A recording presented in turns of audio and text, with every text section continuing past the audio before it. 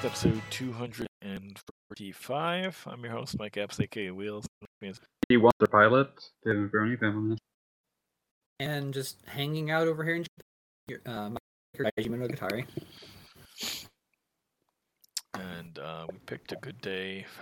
Well, I don't want to say we picked a good day to record. A lot of stuff happened on our recording day.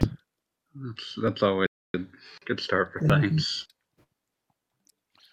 Do we want to start in on what we've been playing, or do we just want to jump straight to the news? Let's circle back to what we've been playing. Gotcha. Okay. So there was a Nintendo Direct today. Yeah, kind of a big one. Yeah. Yeah. I saw it characterized as the most wonderful thing that you could have imagined that didn't actually mention Breath of the Wild 2. Yeah, that pretty much. That game was never coming out at the beginning of the year, so I wasn't surprised to not see it. Yeah. Oh, yeah, but I mean, leading up to it, I saw people going, they're not going to mention Breath of the Wild 2, so what's the point? And afterwards, they were like, whoa, there was the point. Yeah. So it started off with a new Fire Emblem Warriors, which is solely focused on Three Houses. Fire Emblem Warriors, Three Hopes. Yeah, looks nice. Seems to be doing kind of the Age of Calamity thing, where they've taken a game that has an inherent tragic element to it and given you an alternate game that can have slightly less of a tragic edge to it. Hopefully it's a lot better than Age of Calamity. Let's see, what else was there? We finally got a release date for the Advanced Wars remakes. Yep, coming in April. Those have been delayed, and it was kind of hadn't heard anything for a while, so it's nice to get a release date for those. Yeah, the April 8th release date had been rumored for quite a while. They just hadn't said anything about it. We're getting another Front Mission remake, because didn't we get one on DS already? Yes, there was Front Mission First, which is what this is patterned after, because the difference being that Front Mission First added another campaign, as far as I can tell. Yeah. So this is based off that. It is being done by Forever Entertainment, who you may remember as the people doing the Panzer Dragoon 1 and 2 remake. Nice. It looks quite nice. It looks very faithful. Yes. And they also threw in at the end that they're doing 2 as well. Yeah, which is a slightly bigger deal. 1, because we've never officially gotten it, and 2, because the fan translation, as last I checked anyway, has issues. Like that game is apparently just a mess to hack. Front Mission 2, early PS1 game, we never got it. And it'll be nice to have an official release of that. That will mean that the only mainline Front Mission game that has not been released in the US is 5. What about Gun Hazard? That's not a mainline game. There's some other stuff that would also qualify as not having been released here. That if we were counting Gun Hazard, we would also include things like Front Mission Alternative and such. But yeah, I'd like to see Gun Hazard. Say what? There aren't that many games in the series total. We might as well count all of them. Yeah, fair enough. But yeah, so we're getting Front Mission 1 and 2 remakes on Switch. The first one comes out in summer. I can't remember if they specified a month for it. I think it might have just been July or something. But yeah, first one comes out this summer. The second one, no idea. It just says in the future. So that one probably more of a 2023 game at soonest. But good to see Front Mission still kicking. Yep. That's one of those franchises that manages to keep coming back despite every indication that whatever was the most recent thing probably should have killed it. In this case, that would be Left Alive, which was an interesting concept executed very poorly. But yeah, so Front Mission. Let's see what to move on to next. There's some like the biggest thing almost feels like it should be saved for last. Yeah. But Earthbound is coming to, or is out on Nintendo Switch. yeah, Online. Earthbound and Mother 1 and 2, Yeah. Earthbound and Earthbound Beginnings, they're both on Switch Online right now. Yep. Yep. I saw on Twitter, I think it was Strawberry Eggs was playing part of Earthbound Zero. She had screenshotted it just to show off. Yeah, I booted it up as well because it's like, well, I've never actually finished it, so I might as well try on this. We'll see how that goes. Yeah. What else? Nintendo, the Adventures of Nintendo and NES. Yes. New and- Triangle Strategy demo out today that transfers over to the full game. First, like 3 Enjoy chapters, I this. think. Yeah. And they're never choosing another name for that game. Nope. No. As it turns out, once you've shown it to like millions and millions of people with one name, it becomes very hard to change that. Well, have you heard the theme song that has the lyric Triangle Strategy actually in it? Yeah, they I'm sure they decided came on that after name a that. while ago. I mean, it's still better than Bravely Default. I would have enjoyed Octopath Tactics or something like that. I don't think they Octopath- wanted to imply that they were in the same universe. Yeah.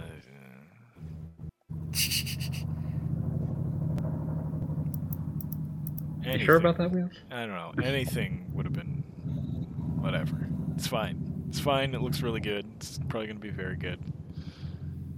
If you wanted a new Tactics Ogre, this is probably the closest thing you can get. Yeah. Yeah. At least until they decide to port the entire Ogre Battle series to Switch. I play that. Yeah. I mean, the way things are going, especially considering some of the other items on this Nintendo Direct, Yeah. it may just be a question of time before they have just brought as much of their old Famicom, Super Famicom library over as possible. Speaking of old Super Famicom Square games, Radical Yeah, Dreamers. Yeah, that was the one I was going to mention next. But yes, Chrono Cross Radical Dreamers Edition. Yes. So how much? I mean, are they actually changing anything? Are they actually adding in some of the stuff from the original Radical Dreamers, or are they just using the name? They just are including Radical Dreamers in Yeah. the pack. You actually get Radical Dreamers. I mean, the satellite whatever thing. Yeah, the Satellaview game is just going to be included. Yeah, they said there'd be other Interesting. changes and improvements, so I don't know what else those are. It seems like it's just the usual slate of Yeah. we added a remixed soundtrack. We made it so that you can not do battles, which is good because after the first couple fights after a boss, battles are worthless in Chrono Cross. Yeah, because of the way the stats are granted. Yeah, it's like a newered version of the Saga stat system, but and a speed up, like all of which should make the game more palatable. Like it's still going to be it's still going to have a lot of problems, but like if you need to experience it, this is probably the way to do it. Mm-hmm. It looks mostly nice. They seem to have done some sort of AI ups on the backgrounds. They've redone the character models in a way that's faithful, but nicer.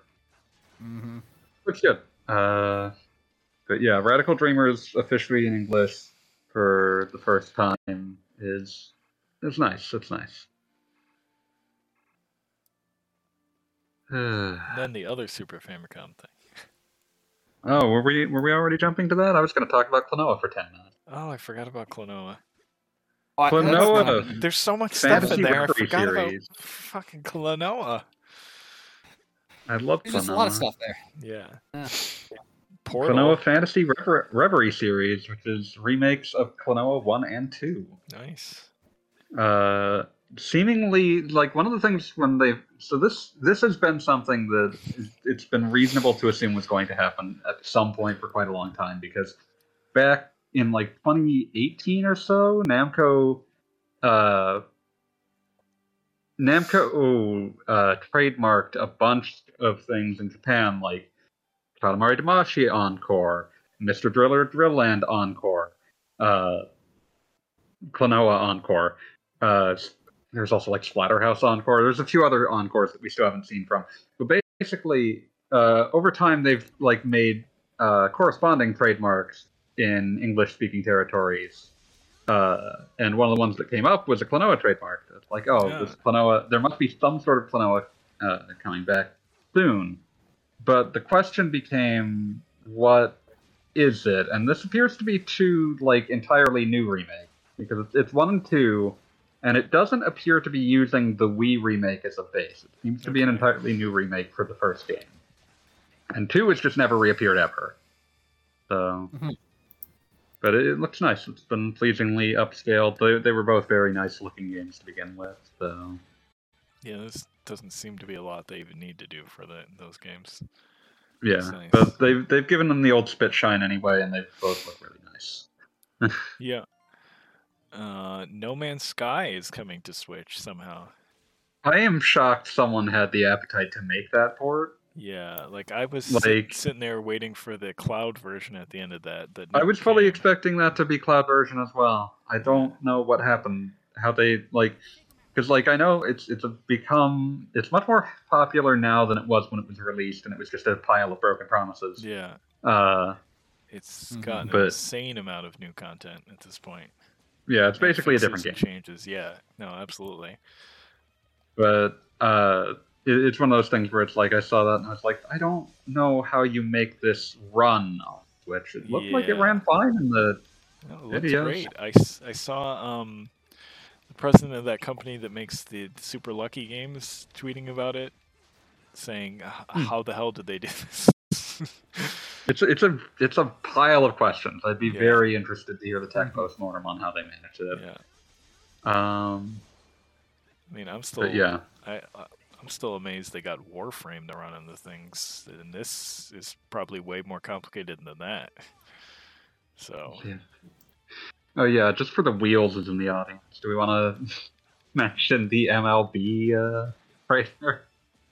With the two Otanis? With the two Otanis, yeah. That was amusing. That was a canny move, because if that section ran in Japan, that would probably play well in Japan. Yeah. But yeah. It's gonna be great to have that series on the Switch. I'm looking forward to that. Although that was already announced beforehand. Yeah, no, I'm mildly. There's a part of me that wants to purchase it just to have the first box ever that is a Switch game with a PlayStation logo on it. There is a PlayStation Studios logo on that box. And I kind of, just for historicity, I kind of have to own it. Hey, I mean, Road to the Show mode is basically an RPG. Yeah, I might buy that. I'm not wrong. I can't disprove it. But yeah, honestly, I might. I'm not wrong. The further along you go, you invest your stats in if you're a pitcher and your different pitches and your different stats. It's totally an RPG. Yeah, but like I said, I might buy it just for the historicity of a PlayStation logo on Nintendo Switch box. Yeah. Portal Collection. Oh yeah, the companion collection, which seems like a nice way to play Portal 1 and 2. I never finished 2, so maybe I'll pick that up at some point. Yeah. It looked nice enough. I'm not sure if I've ever actually owned a machine that could run Portal. I think you'd have a good time with it. They're very good. I'm sure I would. It's a game I'm actually interested in. I just never figured out if I could play it on anything. Now you can. Yeah. It's just now you can. Yeah. Yeah, now I can. What else? But yeah, as soon as my Switch controller actually gets back from repairs. Right. Yeah. We'll get to that. They showed off the Ezio collection on Switch, which looks fine. Look fine. Like the Ezio collection. Yeah, they've already had Assassin's Creed 4 running on there. Great, so those are going to be totally fine. I mean, the bigger question was what the source of those ports was going to look like, because the Ezio collection on PS4 and Xbox did have enhancements made to it. But yeah. Yeah, I mean, I'm honestly kind of looking forward to messing around with those games again. It's been a while. It's a lot of game. Yeah. You're getting a lot of game in that package. That's perhaps too much, but that's a different question. But yeah, Mario Strikers is back. Yep. The people who I've seen excited for this are really excited for this. It looks really fun. But yeah, if you like really full contact Mario Soccer, that's there for you. I suppose this is not that surprising. Nintendo just acquired the people who made those games originally, Next Level Games. So, I didn't know they hadn't already. They acquired Next Level Games shortly after Luigi's Mansion 3 came out. Okay. Success. I'm going to say, Nintendo has not historically been much in the business of acquiring its third-party developer or second-party developers. They're much more prone to partnerships than they are to outright acquisition. But, I mean, like, after Rare and everything, I think they've been more willing to entertain the option if it became obvious that they need to do it in order to retain something. Well, with Rare, it was more a case of, like, they always had the right of first refusal. Like, if someone else made an offer on Rare, they were allowed to match it. But and make the acquisition themselves. But the problem is that Microsoft made a $324 million offer, and they were like, not worth that much. But yeah, and in the same year, they spent $1 million and purchased Retro Studios. But yeah, usually they only bother with acquisitions at this stage if it seems like there is a reason to assume that they might lose access to the studio otherwise. And I think there were other companies sniffing at buying Next Level at that point, so it's like, well, I guess nip that in the bud.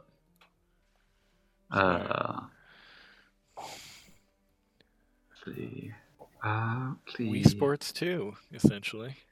Switch Sports, yeah. Yeah. Which. Yeah, it looked like Wii Sports. Yeah. Downloadable, free golf update just for wheels. I'd rather just keep playing Mario Golf. Thank you. But yeah, but hey, volleyball and other sports that had not existed before. Also, this would be Wii Sports 3 wheels. There was Wii Sports. Oh yeah, I forgot about that one. Can't believe you forgot the rich Woohoo Island tapestry that was Wii Sports Resort and Pilot Wings Resort. How can I forget that? Pilot Wings. But yeah. And that was a bit abortive. They had intended for there to be like a bunch of games that just used the shared like setting of like Wahoo Island or Woohoo Island. I can't remember what it was called. But like only those two games ever used it. To my knowledge anyway. Let's see. I think that ends the amount of beating around the bush we can do. Unless we want to talk about Loop 8. Yeah. Why is that? None of us knows enough about it to talk about it. Anyway. Oh, we didn't talk about Kirby. Oh yeah, Kirby can eat a car now. That's upsetting. That game. He doesn't even really eat it. He just sort of wraps himself around. You don't remember the original Kirby commercial in America, do you? No, this looks different than that.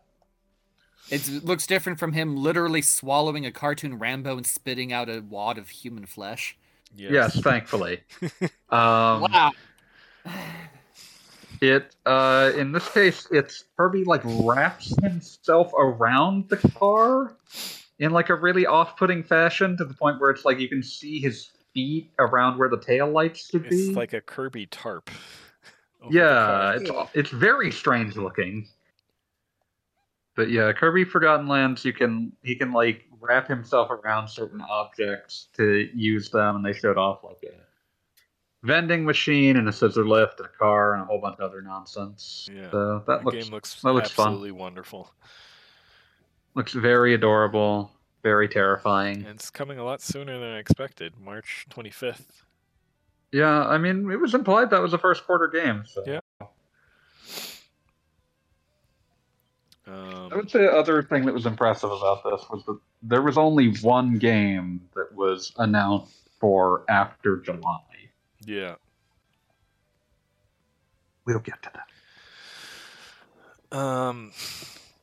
Splatoon. Oh, yeah.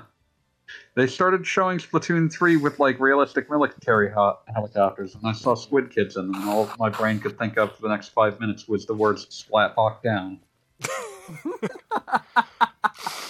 So I get to live with that forever. It's your brain, dude. I thought it's a for bad second, brain. It needs to be removed.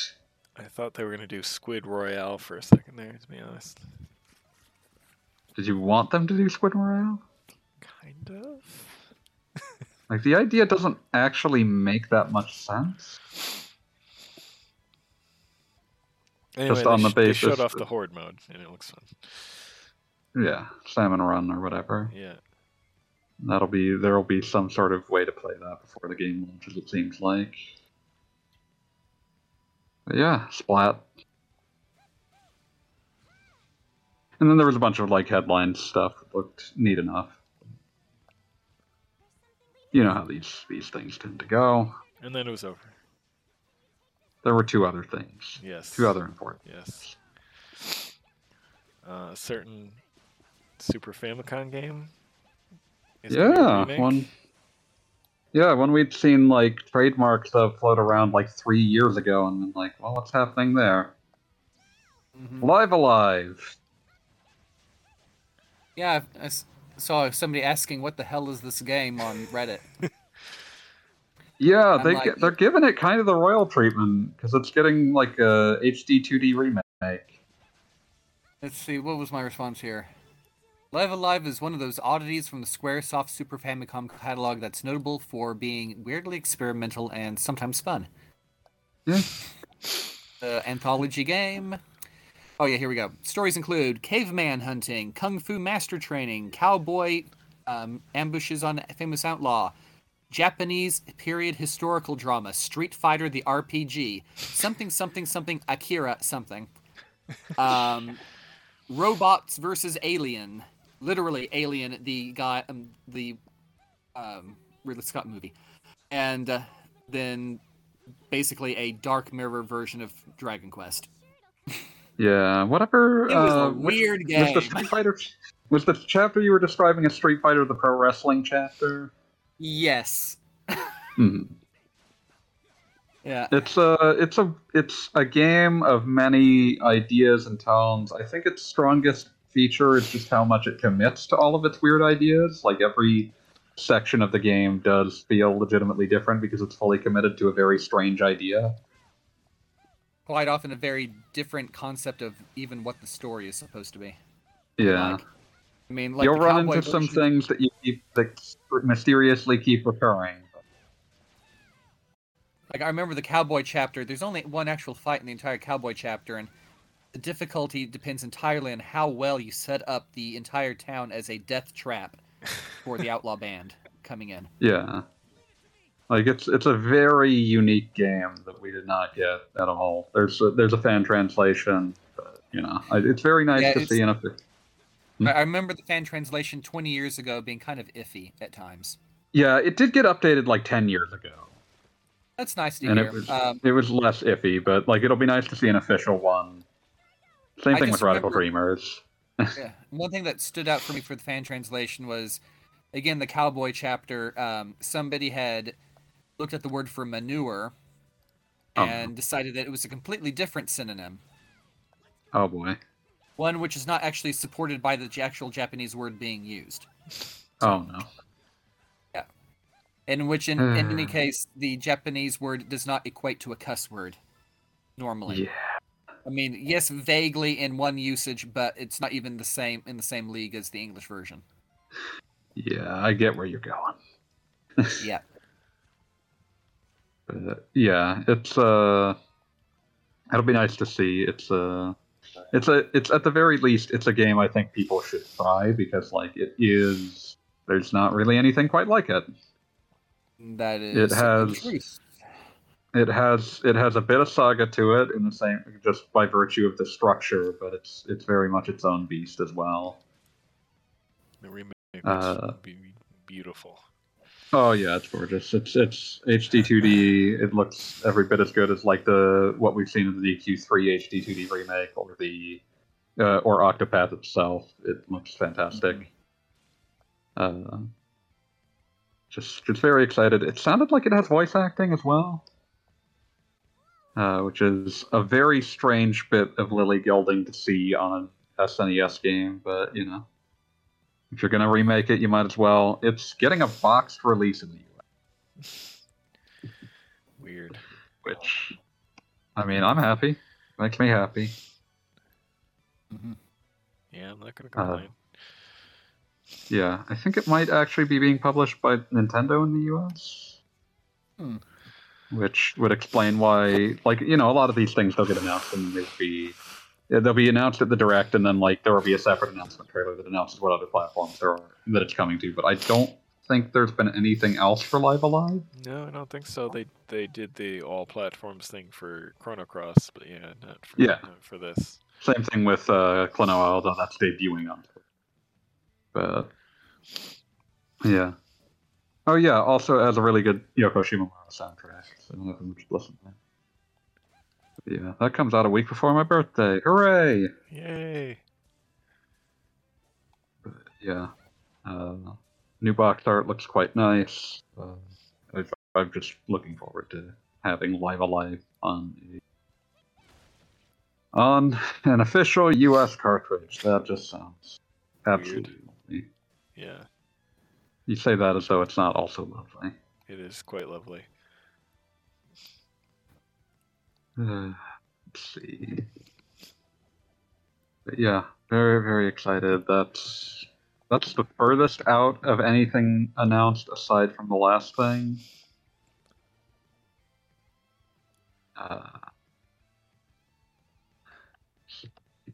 It checks something. Oh yeah, one of the other things that probably will be getting more play in Japanese than in English is the number of artists who contributed to Live Alive and Live Alive's art direction. Because I think each chapter was collaborating with a different manga artist. So trying to think of what ones among these people have had any of their work exported. The one I most immediately knew was Gosho Aoyama, who does Detective Conan. Let's see.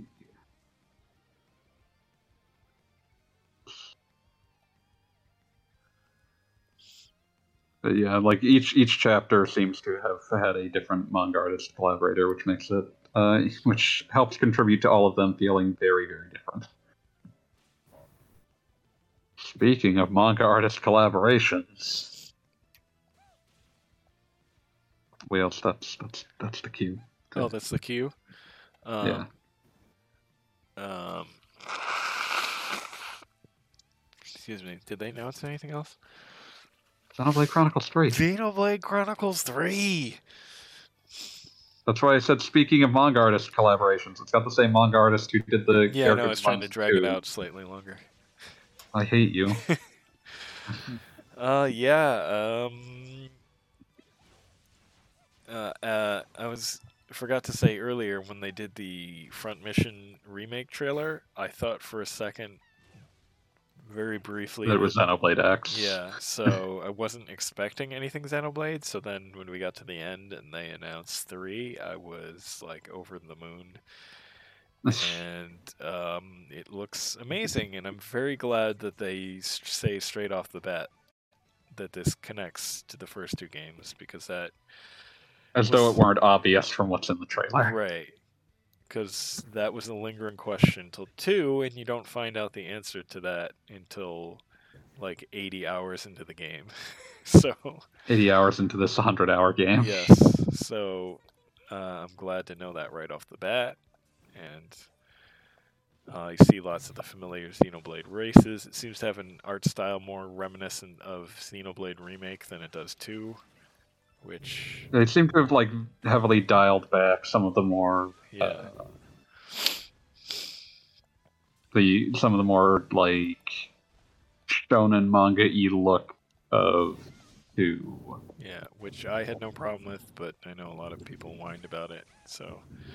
Yeah, they seem to have kind of fused it with the way Definitive Edition looked. It looks great, so there's not really anything to complain about, so... I know. I can't wait to find out more about it. September. That's as far out as anything was announced. That's the only thing for Q3 announced. So we've still got a lot waiting in the wings to be announced for the second half of the year. Yeah. So yeah, no Zelda. I'm assuming the next we'll hear of it will be at Yeah, if we're gonna hear about it, we're gonna hear about it at E3. Yeah. And win, lose, or draw, that's probably when we'll hear about it. Yep. So yeah. Oh, we didn't talk about the 48 Mario Kart tracks. Oh God, yeah, that was. When they were going on about that, I was only like half paying attention, and I heard like 8 courses. So I'm like, oh, that's neat. Get like 8 more courses. Then they started talking about the pass, and I'm like, oh, it's gonna be split into 6 phases of 8. And I was like, what the? I've seen people point out that a lot of it, that they seem to have done this in part to get some use out of all the tracks they designed for Mario Kart Tour. Now that that's like just died on the vine, I mean, because maybe, those were like proper Mario Kart tracks, and there are some of them in that first pass. I mean, they should have done that to begin with. I mean, that's like one of the most popular Switch games. Yeah, I mean, it's one of those things where, like, they tried it out as a mobile game. It didn't work as a mobile game. So they're just like, okay, well, then we will sell these as DLC for Mario Kart 8. Yeah. Then people will stop bothering us about a Mario Kart 9 format. Yeah. Because we're saving that for the Switch 2. But yeah, 48 Mario Kart tracks was a lot to announce anywhere. Yeah. That will double the amount of tracks in that video game.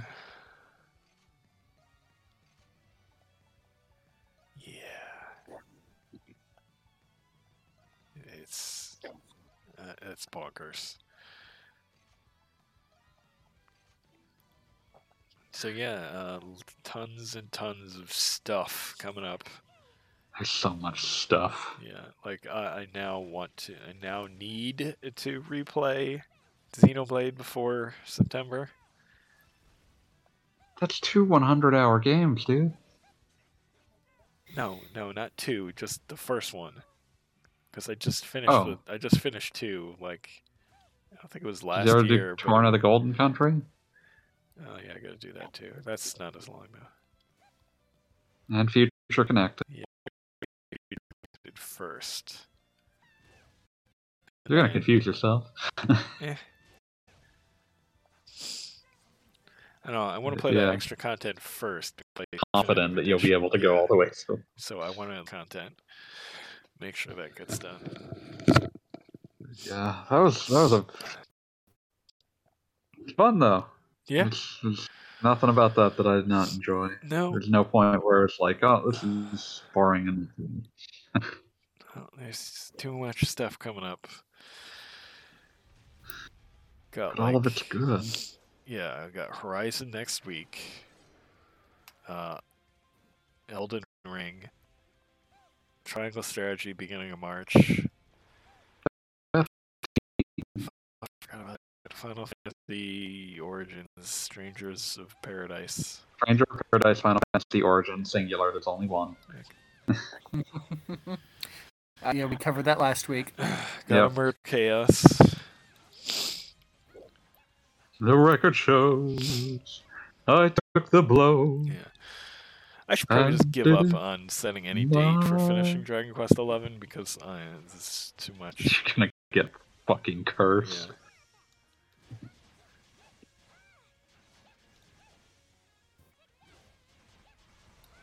Yeah. It's a slot. And then you also have .hack. Oh, fuck. Yeah, I'm gonna play a lot of that while I'm away in Florida in April. Are you going to Florida? Disney. Mm. Yeah, we're driving down. Don't get COVID. Say you're driving hot zone right now. I mean, we're driving at least, so we don't have to worry about, like... I'd be more concerned about World itself. Yeah. I don't know, we'll mostly where are you be on outside. 95? We'll mostly be outside. We'll wear masks inside. I'm I'm not that concerned. Just gotta be careful. Like yeah. we did a local theme park in the summer last year, which made me a little nervous about, and we were okay. So As long as you're masked up. Yeah, mostly outside stuff doesn't seem to be too great a risk, but I guess it is Florida. Mm-hmm. Mm-hmm. Yeah. Yeah, like the Florida part is the thing that's the most concerning. Yeah. But yeah, we'll be careful, obviously. We're not gonna. But yeah. Last recode is 15th, something like that. Yeah. 15th of April? No, March. March, right. What's I double check. Let me double check. And PAX East is actually the week after I come back from Florida. 3/11/2022. That's going to be an exhausting 2 weeks. Yeah.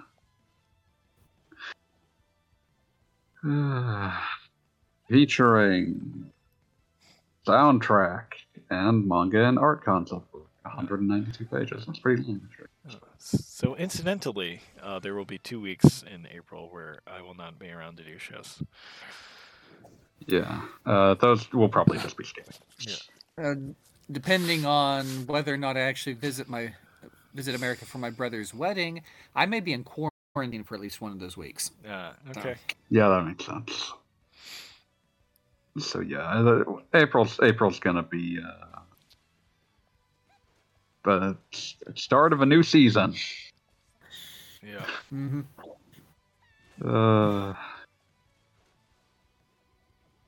Yeah. So yeah, we're all going to die, but for different reasons. Wheels will die of COVID, and I will die of video. I'm triple vaxxed. If there's more boosters in the meantime, I will boost. We have tests. I just want you to be healthy. Yeah, we're gonna take all the necessary precautions. Okay. Yeah, but you can't plan against stupid, and it is Florida you're traveling to. No, I agree. I am Googling Florida man right now to find the most recent. Mm-hmm. Well, that one's not a joke. So my wife's family went to Disney last year.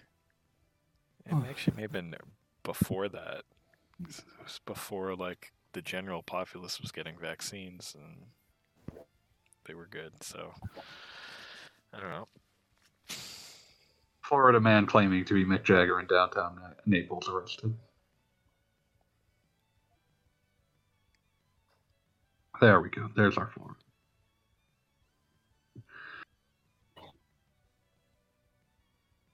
So what were you saying before I interrupted with Florida man? I forgot. I'm sorry. What have you been playing? I've been playing Ys. I actually finished an Ys. Oh, I should ask you about Ys. Yeah, you should. I need to re-earn that title. I finished Ys 8. I got the bad ending. The ending involves a lot, and I actually watched the other endings, like the normal ending and the true ending, and there's a lot of weird lore that happens at the end of that game that I actually don't like that much. But overall, like the story of the characters and stuff wraps up nicely, so it's whatever. But yeah, it's an excellent game. I don't think I like it quite as much as Ys 7, but the changes and improvements to combat are excellent, and continue on to Ys 9, which I've started up on the Switch version again, and enjoying that quite a lot. So, and have also been playing a fair amount of Pokemon Legends, which continues to be wonderful. Still a lovely game. Yeah, trying to think of some random stupid things that happened recently. I found an Alpha Magikarp. Oh my god. If you know how Alpha Pokemon works, that is the most ridiculous shit Wow. post of an encounter. Can it actually Like, deal damage to you? Can it actually hit you? no, it cannot, because it only knows Splash. Oh, I mean, they that's do wonderful. learn tackle at a certain level. Yeah, but this one doesn't know it. So all it does is every single turn, you just see, like, you know, it's brimming with wild rage, and then it splashes again. But it's also level 55, so you can immediately evolve it into Gyarados. Yeah. It's like a little gift. Yeah, With so that was fun. That's my fun. Subpar stats because it's missed out 35 levels of leveling of your Gyarados. Yeah, but it's fine. It's fine. It gets plenty of stats that it gets all the stats it needs, really. Oh, I caught my favorite Pokemon from the Pokemon fighting game, the frog guy. Pokken? Oh, yeah, yeah. Pokken Tournament. What's his name? Croagunk? Yes, he's Oh, yeah, my that weirdo. absolute favorite. I'm amazed I remember that name, but yes. Because I used to annoy my son by because you can like hold down and he'll like lazily slide, like just slide and swat at the opponent. It's freaking hilarious. He's wonderful in that game. But yeah, He caught just one of those. oozes style. Yes. Yeah, he's all over the mire, actually. Yeah. Caught me Ghastly. Yeah, those things are gigantic, actually. Yeah. It's terrifying. Like, you see art of Ghastly, and you're not, like, prepared for the concept of, oh, this thing is the size of, like, a particularly large beach ball. I managed to not get knocked out, but lost all my Pokemon to several giant alpha Pokemon. Which ones? Some giant bug. I forget what it was. Was it a Parasect? I think it was. And then big old mushroom with like on top of like a bug. Yes.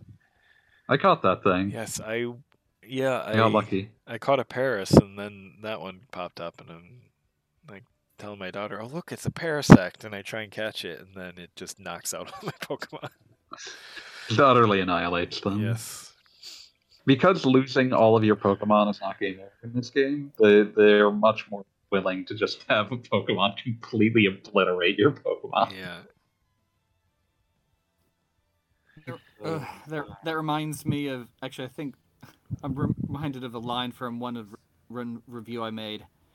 It's like, so since being defeated just sends you back to this one point, the actual penalties for loss are pretty low, which is why the developers apparently decided that you really need to get blasted as absolutely often as possible.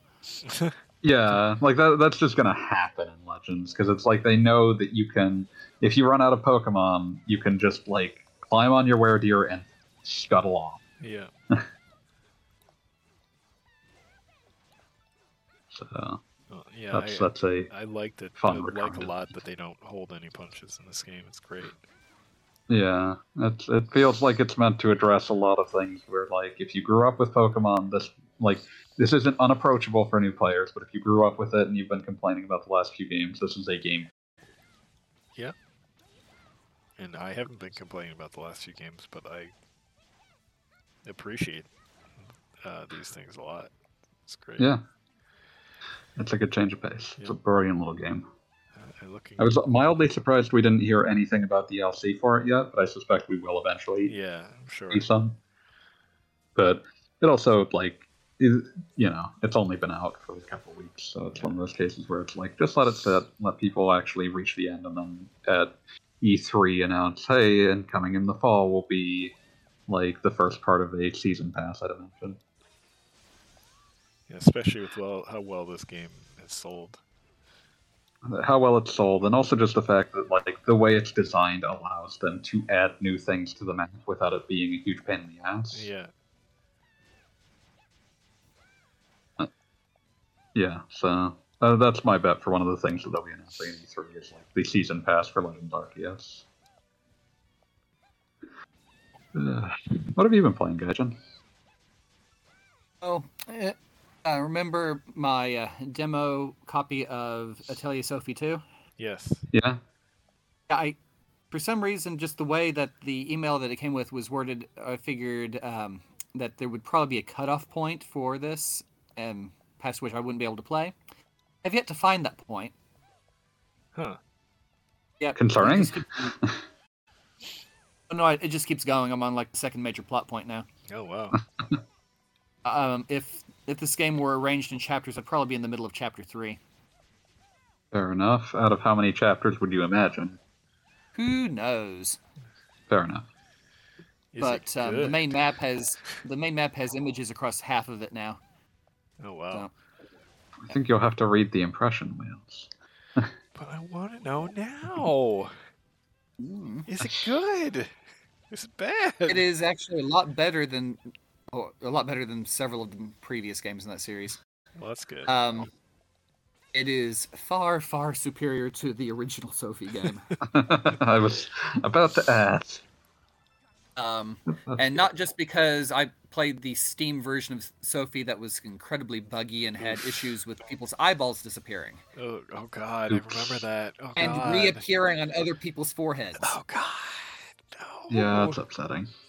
Yeah, in the impression, I make a reference to extraorbital ocular issues from the original Sophie game.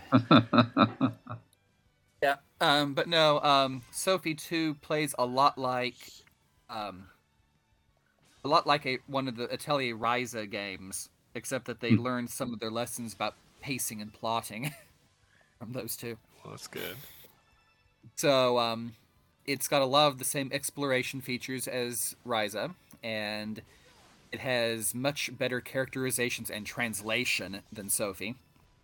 And generally, it's moving on at a good pace. No dub, I Yeah, see. sounds like it's generally better. At this point, I am not sure if the lack of English dub is solely because this is the quote-unquote demo version, or if this is going to hold over to the full version.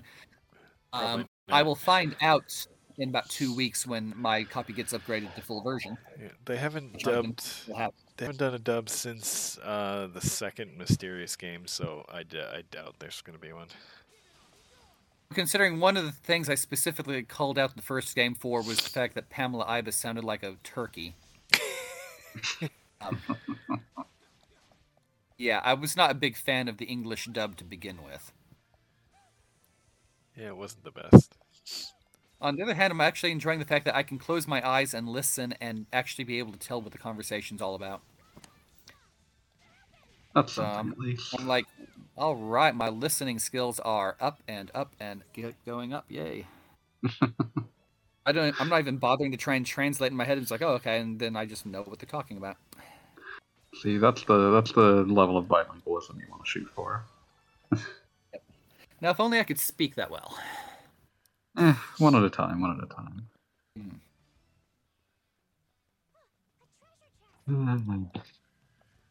Yeah, and sadly, your Joy-Con is dead.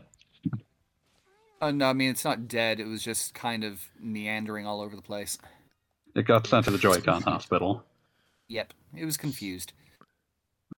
Joy-Con with dementia. Yeah. Being treated for driftitis. Yep. So, I mean, it It'll should be back in a couple weeks. Yeah, it took me a while to get my way through the website for it because I forgot that I'd accidentally signed in with my American Nintendo account and not a Japanese one. Oops. It's like, okay, why does this thing keep going in circles? Wait a minute. It's like, read the one line. It was, oh, wait a moment, never mind. Cannot use this function because you were logged in as an American. Okay, teach me to actually read closer. So, Oops. Oopsie, yeah. Yeah. Ode to a Fallen Soldier. Mm-hmm. Yeah, and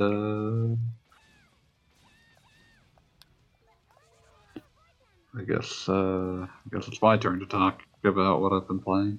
What have I been playing? Oh, Dynamite Deca, that's the important thing. Dynamite Deca owns... Dynamite Deca? Dynamite Deca... Why? Because it's and awesome. you're using the Japanese title, so I'm assuming you don't mean that's the second one, or what? No, Dynamite Cop is the second one in the U.S. I am referring to Die Hard Arcade, Dynamite Deca. So you're playing Die Hard Arcade, okay? Well, I was playing the Sega Ages PS2 Dynamite Deca. Oh my god. Which is a fantastic. Like, I am very sad that version has never been ported anywhere else because it's a fantastic little port. If you want the faithful version, you can go into Sega Saturn mode. It looks exactly like it did on the arcade and in the Saturn. In the Saturn and on the Saturn and in the arcade. Because it was an STV board game, which means that it was basically an arcade game that ran on a Saturn. But yeah, so it has that version. It has an updated version that was made for the PS2 release that is prettier, but still, retains the general artistic feel of the original. And then it has a butt ton of extra modes.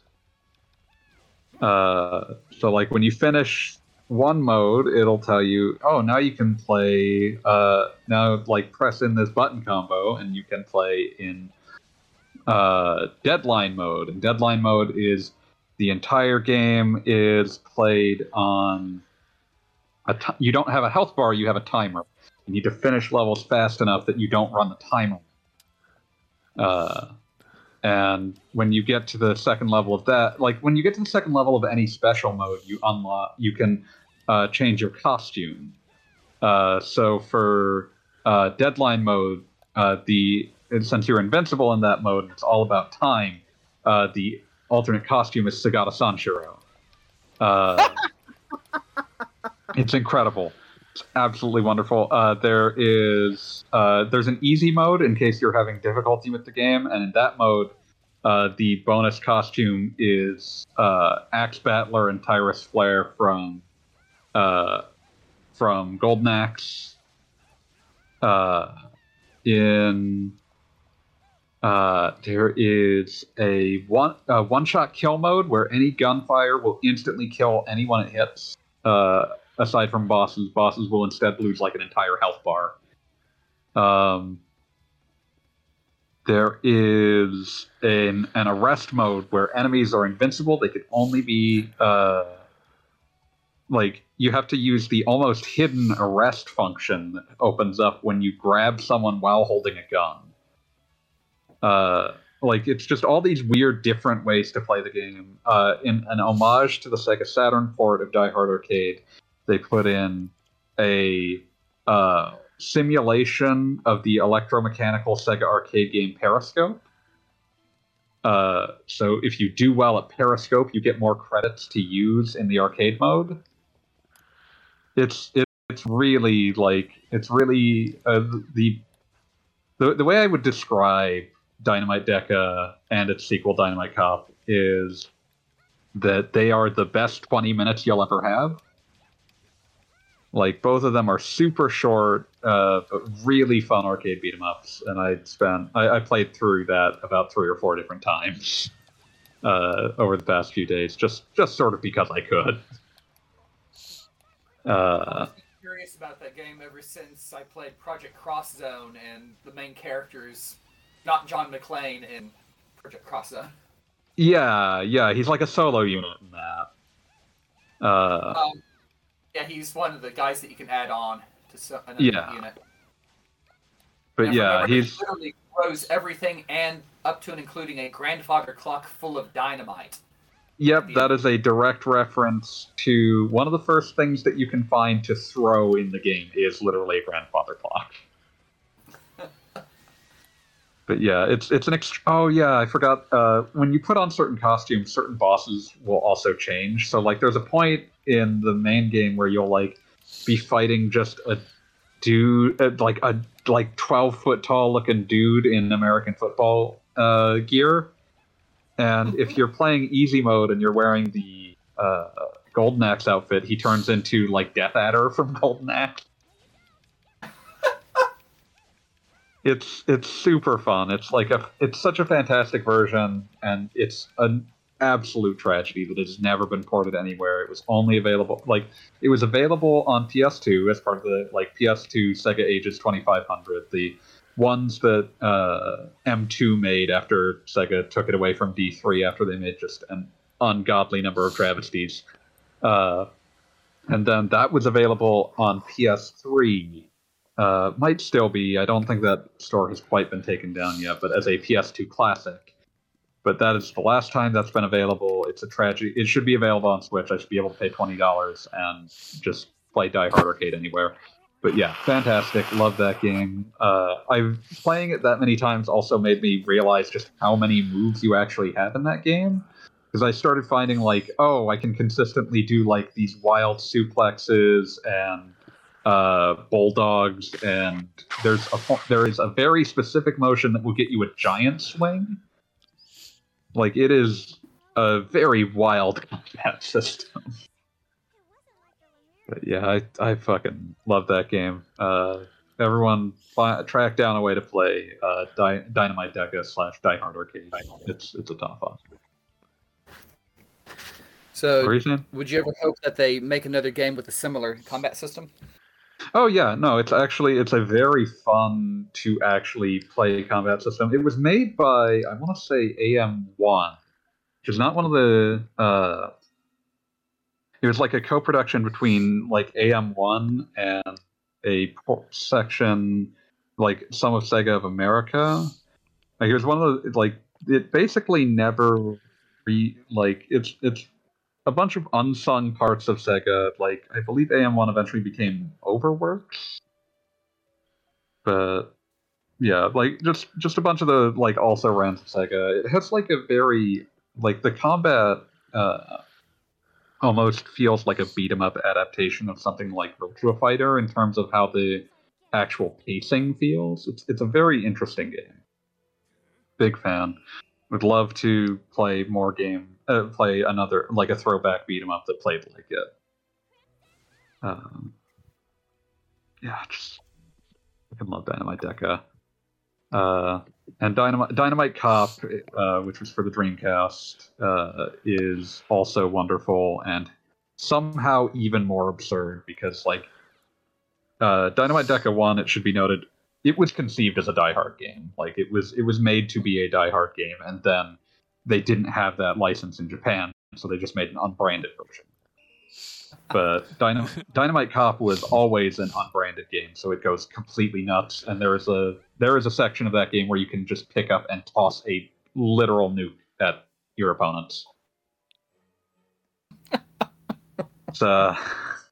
It's a game. But yeah, this is my plea, Sega, please and thank you to make a Dynamite Deca collection for Switch. But yeah, so I played that. What else have I been playing? I've definitely played a lot of Crash the past. Anyone who's listened to this knows that every few weeks, perhaps a month or so, I will decide to start digging out of the garbage and playing whatever crosses my mind. So I was playing last night I was playing a Konami PS2 skateboarding game that no one has ever cared about. Huh. I will clarify, no, not the one with Solid Snake in it. Its predecessor that people extra don't care about. It's not very good. Don't play ESPN X Games Skateboarding 2001. Not great. Not good. But yeah, this just very. I've gone full on into I'm going to eat trash mode for the last little while. And so that's where I am. That's what I've been playing. Because someone has to play. I don't know. I don't have an excuse. I've got no excuse. I have no follow-up. Okay. So I was looking through some stuff here, and it looks like there was one Japanese-only game mentioned on the Japanese side of the Nintendo Direct. not Loop 8? It was Loop 8, actually. Okay. Is that one mentioned in the English one, too? It was not. It was something that I had brought up. It's like, oh, that only happened in the Japanese one. Yeah. Yeah, if you mentioned that, I'm sorry, I missed it. Yeah, Oh, no, it's all good. Okay, this looks interesting. Marvelous. I mean, literally, the company. Yeah, yeah, Marvelous. I saw people comparing it to. I saw someone more knowledgeable comparing it to Gun Parade PS1 in terms of what it seems to be attempting. Not familiar with that one. I will elucidate that it is weird by saying it was developed by Alpha System. Oh yeah, okay, yeah. I should look into that sometime. Yeah, Gun Parade March apparently was like the description that I got was that it was a game about essentially surviving for a month while waiting for military resources, and like every character has like essentially like an AI that can sort of randomize their moods, and like you have to react to their moods in certain ways if you want them to do certain things, and like it can branch a lot. Now, wasn't there an anime? Probably. That's what I was thinking. Mm-hmm. I mean, just from what I'm reading of Loop 8, it really sounds similar to actually sounds a bit more like a Megaten. It's probably got a bit of that as well, but apparently the thing that they were emphasizing was, everyone's got a randomized mood that you have to keep track of. Oh, yeah. Apparently there was a manga adaptation based off the video game. Mm-hmm. That would make sense. They do that a lot. Probably what I'm thinking of when I hear it. By the way, hello. Hello. Hey, Tam. Oh, and there was indeed an anime. It looks like 24 episodes and a 3-part OVA. Must have done reasonably well. Let's see. But yeah. Yeah, Loop 8, I think, is the only thing that showed up in the Japanese Direct, not the American one. I am very excited from what they showed in the Direct. Yeah. It was good. Very good. We actually have questions on episode 243. Oh. And some of them are about the Direct, though. Okay. Let's see. What are we got here? Let's see. Oh, wow. Yeah. The Shaman. Yep. From Shaman. Now that the first two front missions, Radical Dreamers and Live Alive, are coming to modern consoles at some point this year, how long until Bahamut Lagoon? And when will it come? Before or after the Pixel remasters and Chrono Trigger? I suspect the Pixel remasters are probably going to be like a late this year thing. Yeah. Bahamut Lagoon, if it happens, I suspect is probably more like a next year thing. Yeah. Go ahead, the fact that they're bringing... Oh, sorry. The fact that they're bringing Live Alive over at all makes me really think that they're at least considering the rest of the Super Famicom library. We gotta figure out how to do Treasure of the Rudras. That would be a major hassle there, but I mean, they've got plenty of other games as well. Yeah, Treasure Hunter G. Yeah. Bahamut Lagoon, as we've mentioned. Yeah. Bahamut Lagoon was I assumed a given, but and that one's at least a good game, unlike Treasure of the Rudra. Can't believe you'd say this about poor Treasure of the Rudras. Treasure of the Rudras had its ups and downs and interesting moments. I know. I watched Stark play it and yeet it after he beat it once. And what else? And we've already, in previous weeks, we've already discussed the possibility of a quintet tetralogy. Yeah, I feel like that's a plausible one because like there are people actively pushing to make it happen. Yeah. I mean, it just really depends on how much of the publishing rights the Enix side of Square Enix retained, and how much. Enix was nothing but a publisher, so I would be shocked if they didn't just keep everything. Yeah. But I mean, it also depends on how much of Quintet still exists. Mm-hmm. The answer is basically nothing, but like the Quintet, what we know of Quintet basically seems to imply that the people that are the people that were involved would be ready to negotiate if it was necessary. Well, I mean, they did do the remake of ActRaiser, which came out of pretty much nowhere. Yeah, that's the reason why ActRaiser's the one in the first place. Yeah, ActRaiser's the one that it's unambiguous they own lock, stock, and barrel.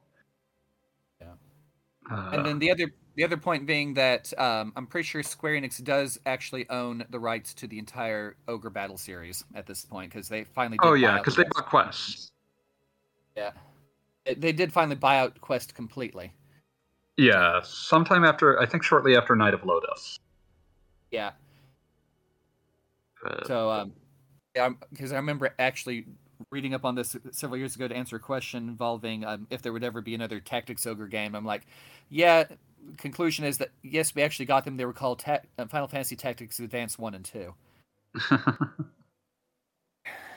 I was gonna say this feels jinxing to bring up, but it is reasonable. One of the thing that first leaked the Chrono Cross remaster also had references to a number of other titles, some of which we also know, like it also ended up happening, like the PC port of FF7 remake and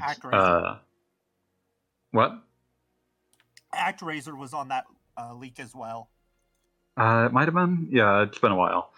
But the bigger thing was that also on that list was some sort of FF Tactics remaster. So that might also be a safe bet for a future project to be on the lookout for them releasing.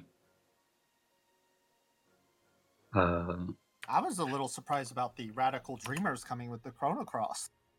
Yeah, no, that was they've been very resistant to touch that. So I remember trying to play Radical Dreamers like 20 years ago on emulation with a bad translation. It just did not work. So it'll be nice to see it with a professional quality translation. Yeah. Not that all fan translations are bad. It's just that also 20 years ago the standards were very different. I mean, 20 years ago, this was literally a fly-by-night, a couple of friends deciding to do it, and they did not quite understand what they were working with. I remember actual programming, I think. Yeah. I remember there was a pod. Okay. And I was going to say, but my only other real experience with that side was actually attempting to help somebody with a Romancing Saga 2 translation. And oh man, that was a bad text dump. Oh man. So. Oh yeah, Romancing Saga 2 is a hell under the hood. Yeah, that's why my hat goes off to whoever actually managed the official translation. It's like, dudes, yeah. But yeah, something I remember, I listened to a podcast some 14 or so years ago at this point that was basically, they talked to one of the people who had worked on like a polished up version of the Radical Dreamers translation that had happened like a few years after the first one. And he talked a bit about how you get to certain storylines in that game and you start seeing really weird comedy that you've never heard of before because it starts talking about Cherenkov radiation. It's just like I started like he was talking about in this interview, like he was going through these and he's like, yeah, this is coming along fairly smoothly. Like I can't guarantee when it'll be out, but it's it's moving. I'm not hitting any major road bumps, and then he gets to like the like space scenario, and it's like, oh no. Because you get some really weird tangents in the Japanese for some things. Yeah, and like each scenario. Okay. It was like just completely other thing, but I still remember like one of the first Pokemon movies I went and saw in the theater in Japanese. Mm-hmm. And I was amazed I could follow the plot because it included things like in accordance with the Book of Prophecy. In the same set of lines as space-time reality dysfunction. Oh lordy. Yes. It was the Zoroark movie. There was in fact a weird time loop mass destruction thing going on. Of course. Yeah, Radical. If you've played Chrono Cross, Radical Dreamers might still be worth a shot, even if you didn't like Chrono Cross, because it goes in wildly different directions depending upon some of the choices you make. What links and the frozen flame R is not a question with a fixed answer in Radical Dreamers, is I guess how I'll put it. And each scenario, and like several of the scenarios are written by different people who have very different answers to those questions. And remember how I used to characterize Chrono Cross as being Chrono Trigger fanfiction? Yeah. That is in fact the exact reason why, because Radical Dreamers is just feels like fan fiction. It feels like a group effort fan fiction. Much weirder fan fiction. Oh, I mean, you haven't been to a lot of fan fiction communities if you think that was much weirder. No, I mean weirder than Chrono Cross. Yes, like Chrono Cross grew out of one branch of the fan fiction here. Mm-hmm. So. But yeah, like Radical Dreamers, like it might not be a more satisfying sequel, but I would say it's a more interesting one. I mean, there is the guy who comes along with you after being turned into a mushroom dude, whose name is just Fun Guy. Yeah, I hate him. He can get the fuck out. Yeah, no, he's not a great character, but... He is not interesting. He does not count as interesting to me. I did find one of the more interesting characters being the one that practices Drunken Fist. Get that a lot. Run into that a lot. Yes, but the interest her story was interesting because she was a part of a twin set, but each twin got separated between the two worlds. That was what was interesting. It doesn't do anything with that, really, but... No, there's a lot of stories that just end, which is the frustrating bit, but... Yeah, like Chrono Cross is a game that has no idea what its own strengths are, and it sucks. Yeah, there was a lot of potential for a lot of very interesting character development beyond what you got in that game that just went nowhere. Again, yeah, very, very much fan fiction style, lots of things spun out, and a lot of wheels left spinning. Wheels hates that. I do. Yeah. It just makes me so dizzy. Yeah. In the wake of Live Alive, I did see at least one person hoping that one day that they do HD 2D Chrono Trigger. I don't know that I believe they'd try it, but it would probably be the only way I could see them meaningfully revisiting the property. Yeah. Let's see.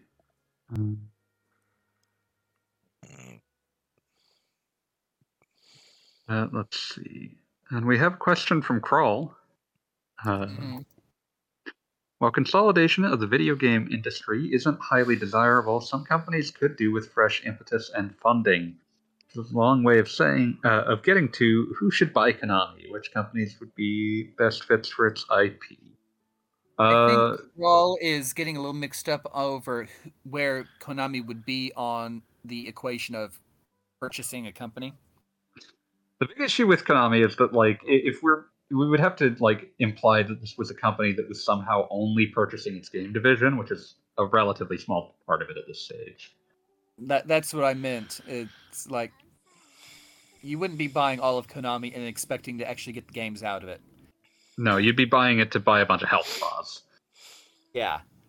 And if you had a situation where a larger company was buying out a smaller games company and in order to revitalize it somehow, Konami would be the one doing the purchasing.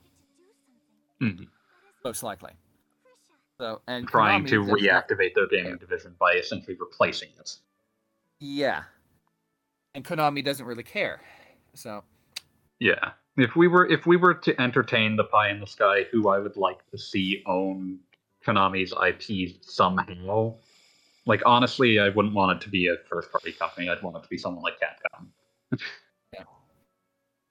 Yeah, but with like Konami or even Sega, I mean, you're not going to see a lot of revitalization unless you somehow magically bring back every single game center in Japan. Pretty much.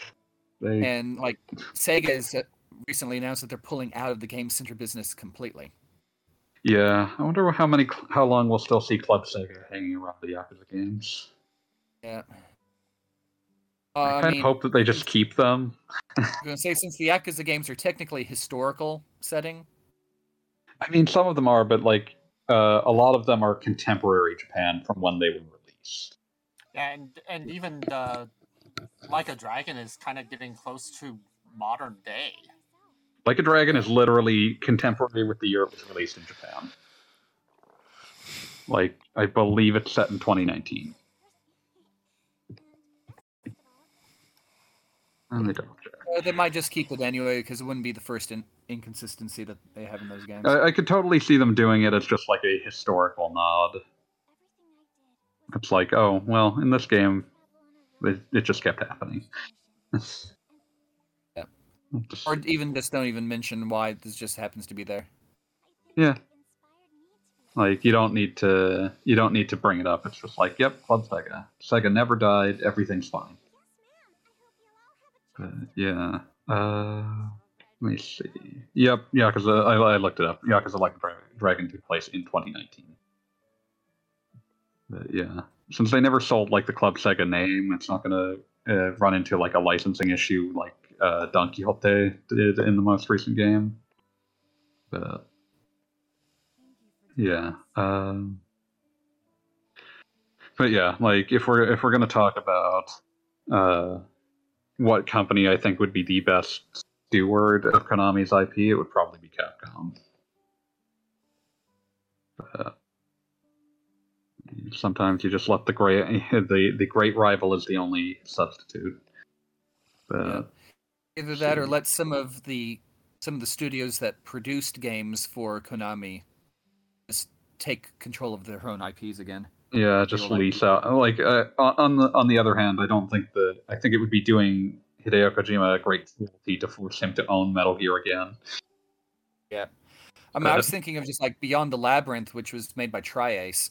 Yeah, that'd be nice. Give Beyond the Labyrinth to them. I'm not sure that it would be nice if they got the chance to re-release it. I could see them putting that on. Yeah, I mean that would be the main point, because I'm guessing the main reason why it never got released in English is just because Konami was not interested in trying. Yeah, they were pretty much out by that point. Beyond the Labyrinth, you had. Oh yeah, that actually does remind me that one of the things we forgot about at the Direct was that the Getsu Fumaden revival has like a proper release date. I was gonna say we mentioned that last week, I think. I brought up the fact that it exists, but they just like announced that Getsu Fumaden Undying Moon, something like that. Let's see, Getsu Fumaden Undying Moon is coming. It like will be out for the Switch very shortly. Which, okay. I mean, funny. Okay, talking about different IPs coming back again, I was just scrolling through Reddit and saw a video for Fallout Nuevo Mexico. Like, there's a new Fallout game. Really?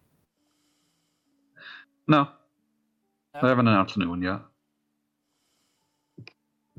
Official trailer. Huh? Unless this is mod. And what am I seeing here? It might very well be a mod. Yeah. Okay. Yeah, sized fan expansion. Considering I really don't know anything about anything of this game series anyway, so. Yeah, it appears to be you'll occasionally get those fans that it's a fan expansion for New Vegas. Never mind. Okay. Yeah. I wasn't going to play the video with the sound on here, so couldn't tell. Fair enough. Yeah. Yeah. Okay. Yeah, I looked it up. Getsu Fumaden Undying came out today, apparently. So there's your Konami. That's as much as you're gonna get. But yeah, any other moribund developers that could do with a boost? To think of like ones that haven't already been acquired in some mass consolidation. Or ones that didn't just simply self-destruct and we're left wondering what the hell just happened and where are the pieces. Yeah, I feel like why are we not coming up with an actual even number of pieces? I guess if I were to think of companies... I'm looking at you, Image Epic. I'm really looking at God. So they did find the guy eventually. Yeah. It was long, painful, and weird. Yeah. I'm trying to. Oh yeah, that's it. I would like to someone to pick up the pieces of what the hell happened with Treasure and get very interested in re-releasing their back catalog. What was Treasure? What? Which company are we talking about?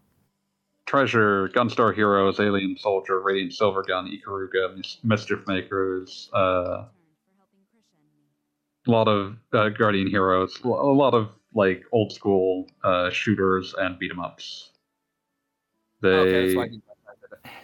Okay. Yeah, they persisted up until like 2013 or so. They produced Geist Crusher on 3DS and then promptly ceased to produce anything. Or Geist Crusher? You probably don't. No. It had like an expansion called Geist Crusher God. But yeah, it was some abortive multimedia project from Capcom for 3DS.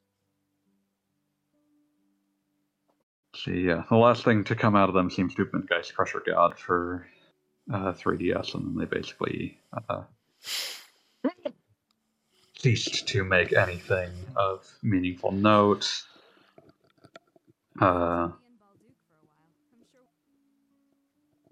Which is a shame. They did a lot of. Oh yeah, they did Sin and Punishment. Sin and Punishment fucking owns. Speaking of Konami, they were contracted to do the final proper Gradius game, Gradius 5 on PS2.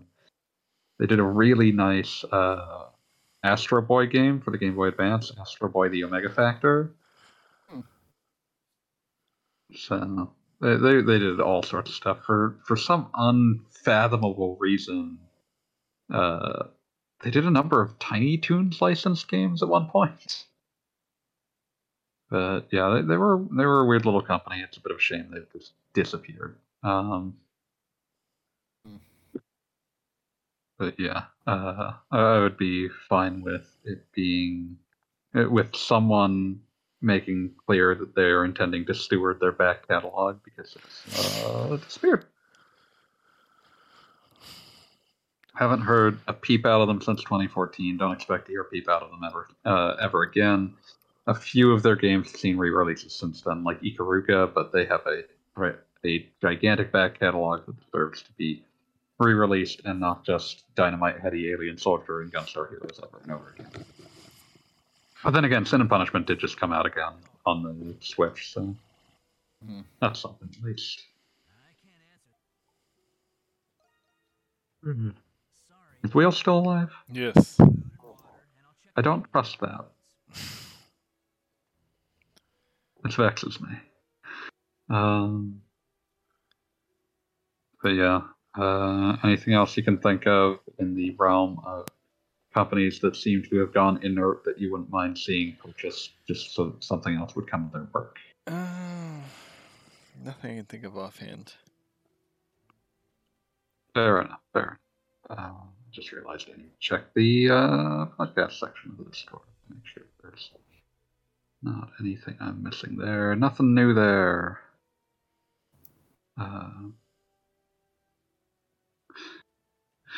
Questions inspired by 2000s movie franchises. What are some examples? Okay. We can probably do at least a few of the Fireminer questions we have left over in the Discord. Here's some examples of video game dialogue that sounded like they weren't written by humans, something down to the level of Star Wars prequels. I've known a few games over the years where it was very obvious that nobody really proofed the translation very well. Yeah, definitely had that. For whatever reason, I'm remembering RoboTrack. Oh, that's a weird game. As being particularly in need of a good proofreading.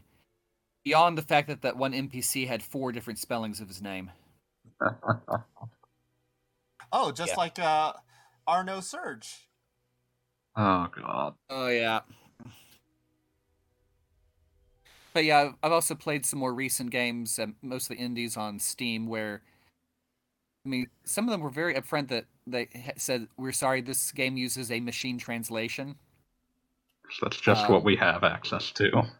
Yeah, and occasionally you'll get to a point where, oops, they forgot to cover something, and you get text in Japanese or Chinese.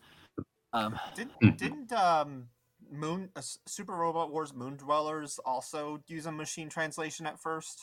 It's not literally a machine translation, but it is a very machine assisted. Yeah, machine assisted would probably be the way I'd describe it. Like when you see actual machine translations, you will see a lot of sentences that don't make any sense at all, and like everything in Moon Dwellers made sense. It was just phrased in a way that a human would never say anything. Yeah. And then they realized that, hey, there's an audience for this. Let's hire people. Yeah. Yep.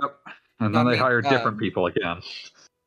I mean, quite possibly for Moon Dwellers, whoever was in charge of overseeing the text may not have had much experience with how people outside of Japan speak English.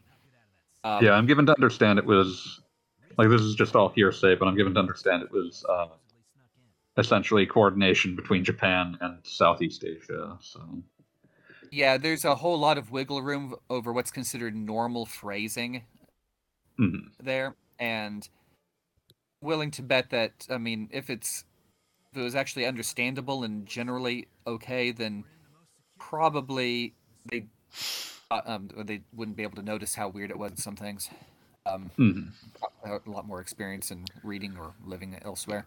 Yeah, but like when you look at like like a raw machine translation, you see a lot of like, because Japanese sentences use a lot of implication, you'll see a lot of the machine makes a guess at what like word or pronoun goes here and guesses super wrong. I will note that Google Translate no longer automatically assumes the subject of a sentence to be it. Yeah. Which now Quite means that often half the time you'll put something in Google Translate and it will, between sentences, change the subject of the sentence because it assumes it's different. Yep. But I mean, in the opposite, I remember my brother was working for this company, and they were doing some project for a Japanese company, and they had a lot of placeholder text translated to Japanese and things. And they got a very what's the right word here? The way that the reply from the company was worded could only be described as kind of humorous at their expense for the translation. And so my brother actually got me a commission to just look over it and explain exactly how badly they messed it up. It's like, okay, guys, you see the symbol here? That is your object particle marker. It is not supposed to be dangling in the front there. This is what you get when you just put a verb into the translation program, and it assumes that you're going to want to put a direct object in front of it. Yeah. And then here, okay, yes, okay, this, okay, you do not use the grammar like this, okay, you know, I trust them on when they say that it's a better option to use this instead. A lot of buttons don't use full sentences. Yeah. So, yeah. It was, yeah. I mean, even with languages that are fairly closely related, machine translation is still a little wonky at times. If you're dealing with Japanese and English, no, you do want somebody who actually knows what they're doing in charge of this. Yeah. Because, like, the machine trying to guess context ends horribly. I mean, not just that, but, I mean, Japanese can be crazy enough with the much floatier sentence structure. Yeah, and sentence structure. But I mean, consider how god-awful English is at times with phrasing and allusions and literary references, and the sheer number of adjectives we have that are based off of Greco-Roman mythology. Or how many different synonyms for big you can manage. Turns out most languages are basically Dharma from Star Trek TNG. Yes, We've but just English condensed them all into one is word. pretty awful about this. Oh yeah, but every language is like just full of cultural encoding that makes it so that like, oh, Yeah. Darmok and Jalad at Tanagra. Yeah.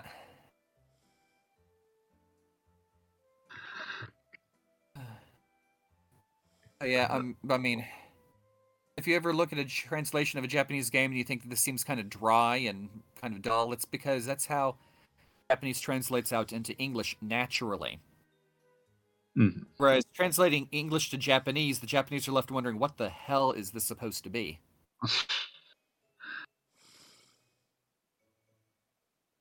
So, yeah. And, I mean, like, I told you guys about the fan site reaction to the English translation of Reciteer, Mm-hmm. where it was fun reading this Japanese article, and the first comment was, loosely translated was, "What the hell does capitalism ho mean, and how do they get that from a simple hi?"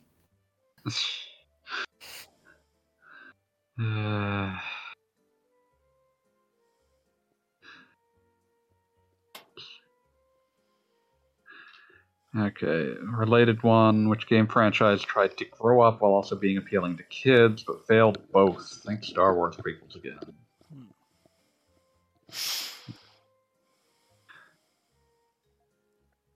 Like, you do get these situations where companies will just try to, like, oh, well, we're gonna make it mature, quote unquote, and it just ends up being like, oh, wow, you just suck the charm right out of that shit.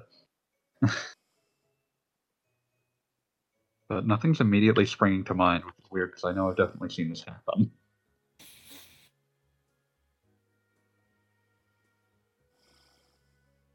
Anyone else got something? No. Mm-mm.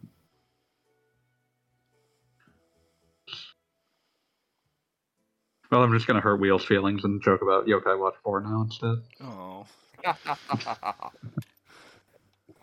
It was vaguely moving in that direction, although I don't think that's what caused people to lose interest. Yeah.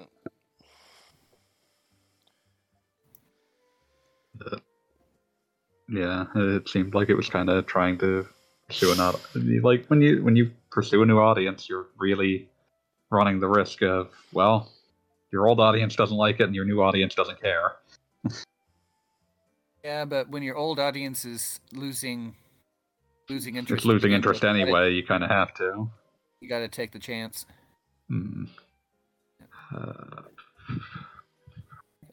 Oh, I just got reminded, random thing that happened to me this week. Mm-hmm. For no real reason at all, I decided to actually check my RP Gamer email account. Yeah. I mean, I know I normally just get random spam from various game-related stuff. I actually had a legitimate letter in there from like a few weeks, like from late January. I'm like, oh wow, I think this is the first Japan related letter I've gotten in 7 years, and the column ended 5.5 years ago. Yeah, remember I used to have an update for it was an art column that was running in Famitsu for a while called the Lovely Lady Lab. Mm-hmm. And this guy was wondering if I happened to know which issue of Famitsu this particular picture came from. Mm-hmm. I'm like, first I was thinking, okay, I have absolutely no idea how to tell this because I never actually noted it. And second, I probably threw this magazine away 10 years ago. Yeah, that's kind of the danger. Like, Famitsus are not really meant to be kept, I don't think. No, I mean, I only hoarded them for a couple months at a time anyway. Got a bit much. But no, it's like I actually have the entire series of scans in a RAR file. Mm-hmm. So after I figure out how to open a RAR file on my current computer, let me tell you about 7-zip. Yep, now I do.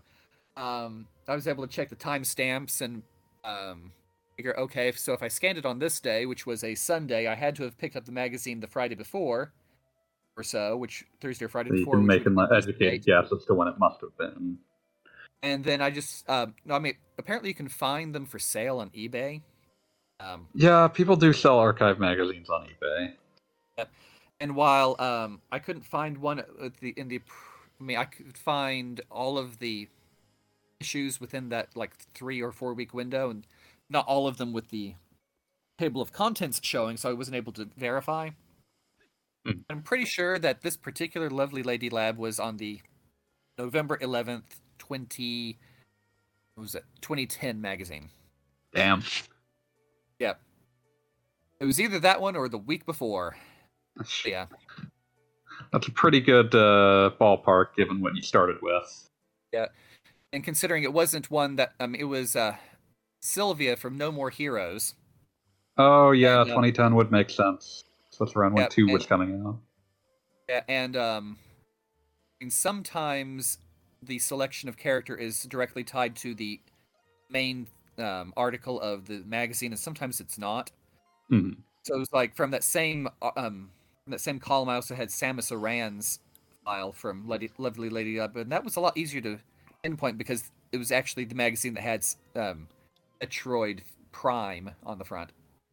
Mm-hmm. So, in September, so. Yeah. But yeah, we'll try to come back to that question if we can think of some answers between now and next week. But, maybe we'll do one more. A quick one. Before Wheels shuts down entirely. Yeah, let's do a quick one. Finally, some examples of deeply unfunny comic characters in games. Which one has the equivalent of Jar Jar? Oh God. What's his face from Xenogears? Are you thinking of Choo Choo? Something like that? Choo Choo. No. Maro from Blue Dragon. Oh God. Never played that one. Yeah. He's a very archetypal like Toriyama goblin. Mm-hmm. But he just kind of sucks. Oh, that guy. Yeah. Okay. So for intended to be comedic, but just kind of awful. Mm-hmm. 3DS game called Hamatora. Look at Smoking World. Okay, don't know that one. I mean, technically it's a manga/anime spin-off title. Yeah, it sounds like it. Yep. And in the Hamatora manga series, all the characters had like literal mutant powers that had specific trigger conditions. Mm-hmm.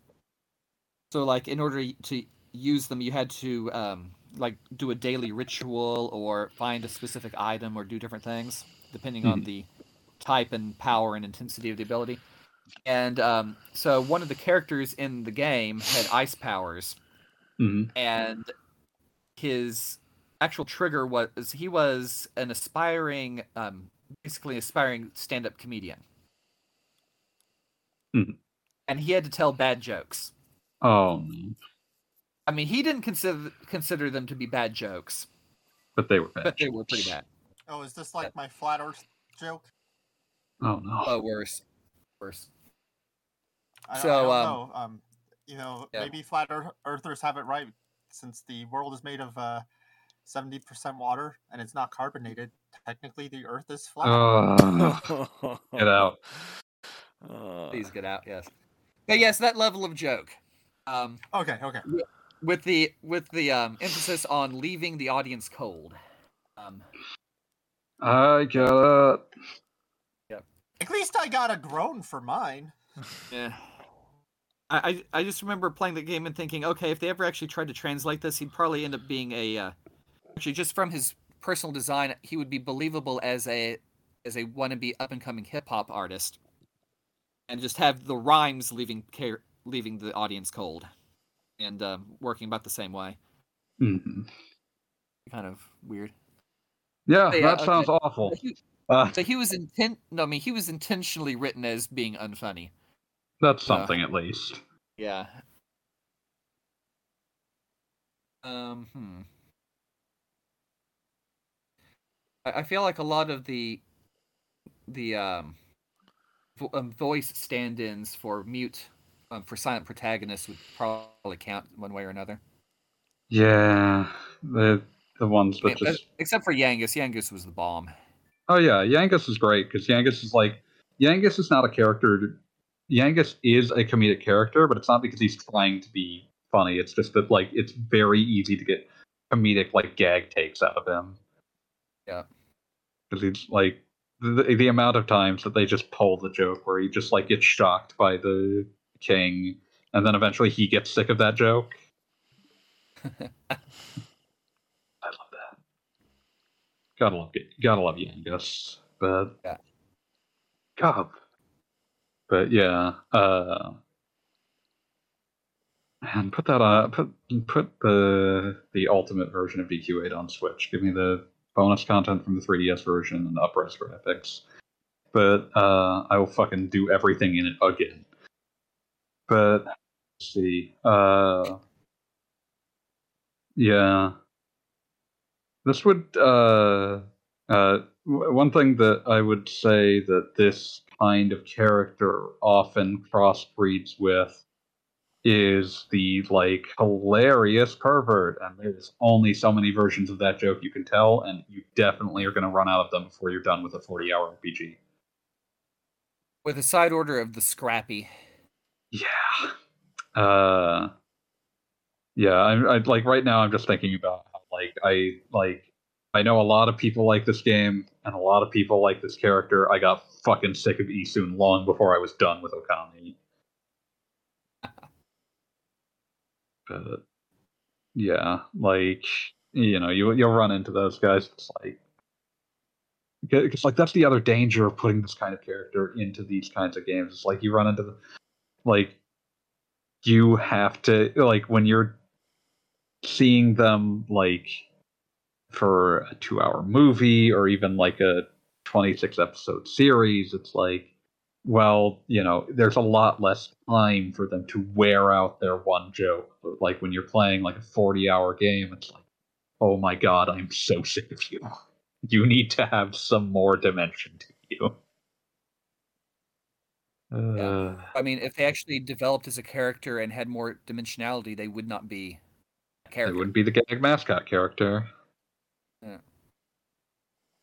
I'm trying to think of like, oh yeah, speaking of mascot characters that fell flat on their face, there's Tales of Legendia, my old foe, which has this like race of otter people that the developers really seem to assume that they were going to be just inherently funny. It's like the first time you meet them, they just sit there and say "ors" for like 3 sets of text boxes, and I got really, really sick of it immediately.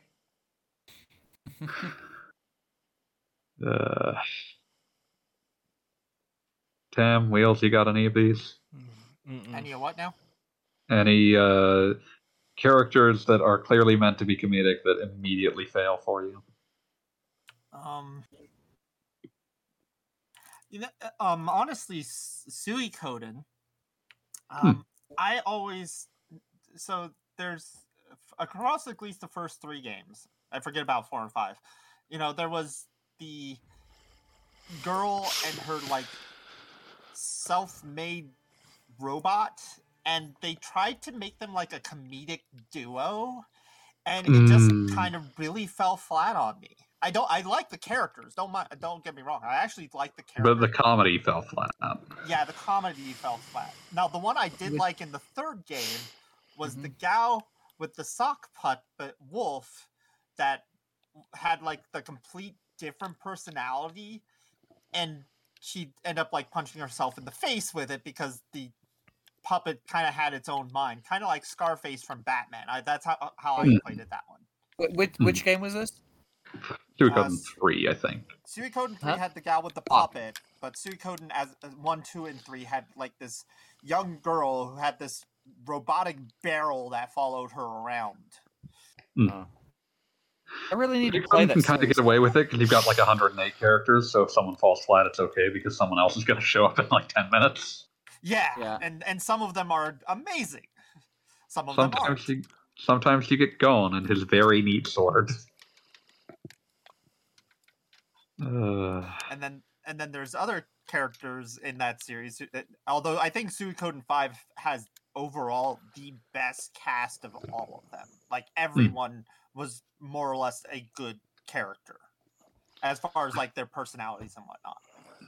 If we're thinking of recurring, like, kind of gag characters from Suikoden, I end up thinking of, like, I think her name's Vicky. She shows up in all 5 of them. Just, like, at the end of every game she's in, she just sort of sneezes and teleports herself away by accident. Yes. And it's implied that by the nature of her teleportation magic, she is experiencing the games in the order they're being released, which is nowhere near the order they're taking place in. That's hilarious.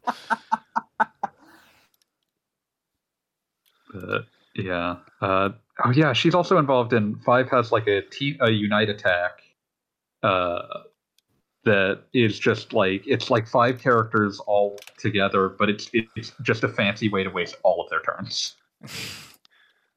Like they just fuck up completely. And it wastes everything. Vicky was a fan favorite. I don't know if she showed up in Tikaris. Tikaris, yeah. Tikaris. Yeah. Or whatever the next one after. I'm always going to call it Tikaris and Woven Web of a Century. Okay. Yeah, because that last one we never got in the U.S. Probably because the one before it sold so badly. I mean, also, like, everything I've seen of Woven Web of a Century makes it look like a disaster, but there's a fan translation coming out, so maybe I'll be proven wrong. But, yeah. Tierkreis I remember mostly because it's the German word for zodiac. At least as I recall reading way back in the day. But yeah, Wheels is clearly dying on the vine, so let's get the show on the road. Wrap it up. That's why I tell you when you're streaming Apex before the stream, you got 90 minutes of you, or you're dead. But yeah, Gaijin. Oh, yeah. Okay, time for the weekly plug. Yeah. So, yes, Princess of the Pizza Parlor by Michael Yarimizu, Kindle Unlimited, currently standing at 9 ebook episodes, 2 ebook side quests, and a paralogue, or ebook, or just 4 separate paperback collections, your choice, for your reading pleasure involving anything tabletop gaming related. If you enjoy games, reading about games, living vicariously through other people's poor dice rolls and decision-making processes, then give it a try. Yay. Okay. Wheels.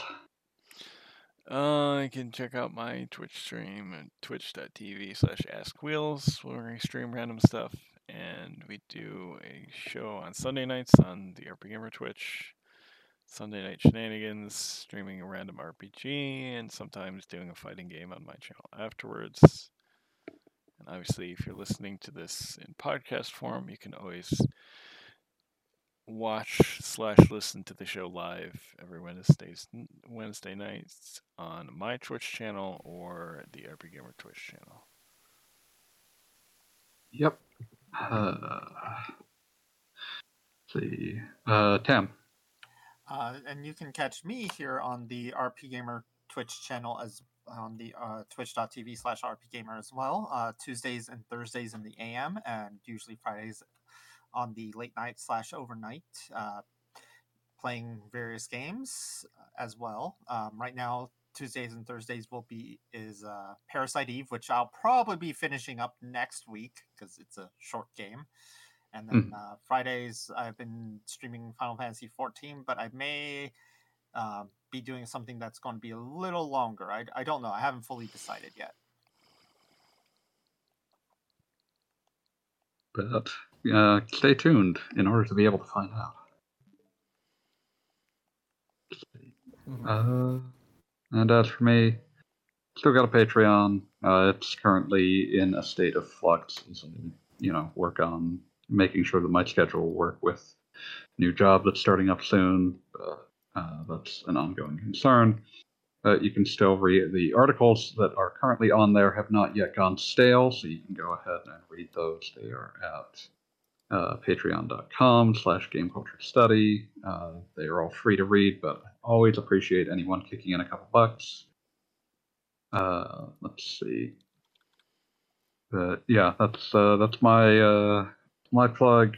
You can also ask us questions. Thanks again to Shaman, Kroll, and Fireminer for the questions that keep us fueled. You can ask us questions in the comments section underneath any given episode. If you comment on any about the last 3 episodes posted, we'll probably find it. You can also comment in the Discord in the podcast section. As it turns out, it's a lovely community with plenty of people to discuss all sorts of things, your favorite RPGs or otherwise. You can find that by going to RP Gamer and hitting the community section, which will get you an invite link to the Discord. It's a great place, even if you don't want to ask us questions. But that would be our major plugs. So, without further ado, see you, Space Cowboys. See ya. Catch you on the flip side.